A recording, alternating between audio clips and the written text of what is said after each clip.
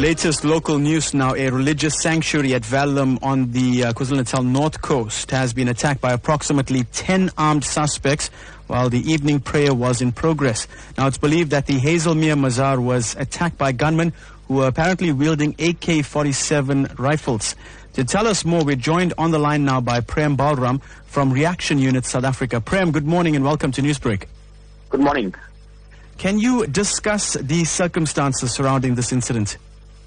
Well, members of Reaction Unit South Africa were called out at 1955 to the Hazelmere Mazar, that's approximately 5 kilometers from Verulam Central.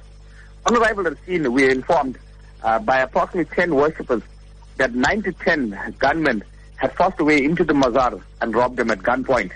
Several victims were also assaulted.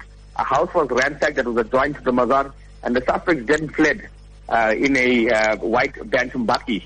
According to several victims, the gunmen were carrying AK-47's and 9mm pistols. Prem, let me come in there with the question, because according to the witnesses, these suspects were actually robbed of their cash keys, or the suspects actually robbed the people of the cash keys and their mobile phones as well. But were any of these worshippers injured or harmed in the attacks? Well, there were no serious injuries, but they were assaulted with the butt of a gun. Firstly, a 14-year-old boy had a firearm stuffed into his mouth while his father was forced to open the gates and doors leading into the mosque. A second male was also assaulted with the butt of a gun and was forced to open a residential block that is attached to the mosque.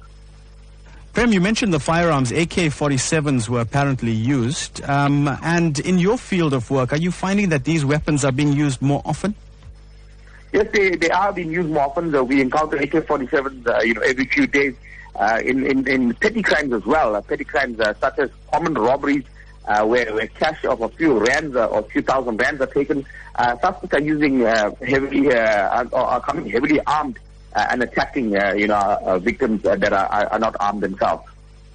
Prem, that is all the time we do have this morning. Thank you so much for joining us this morning.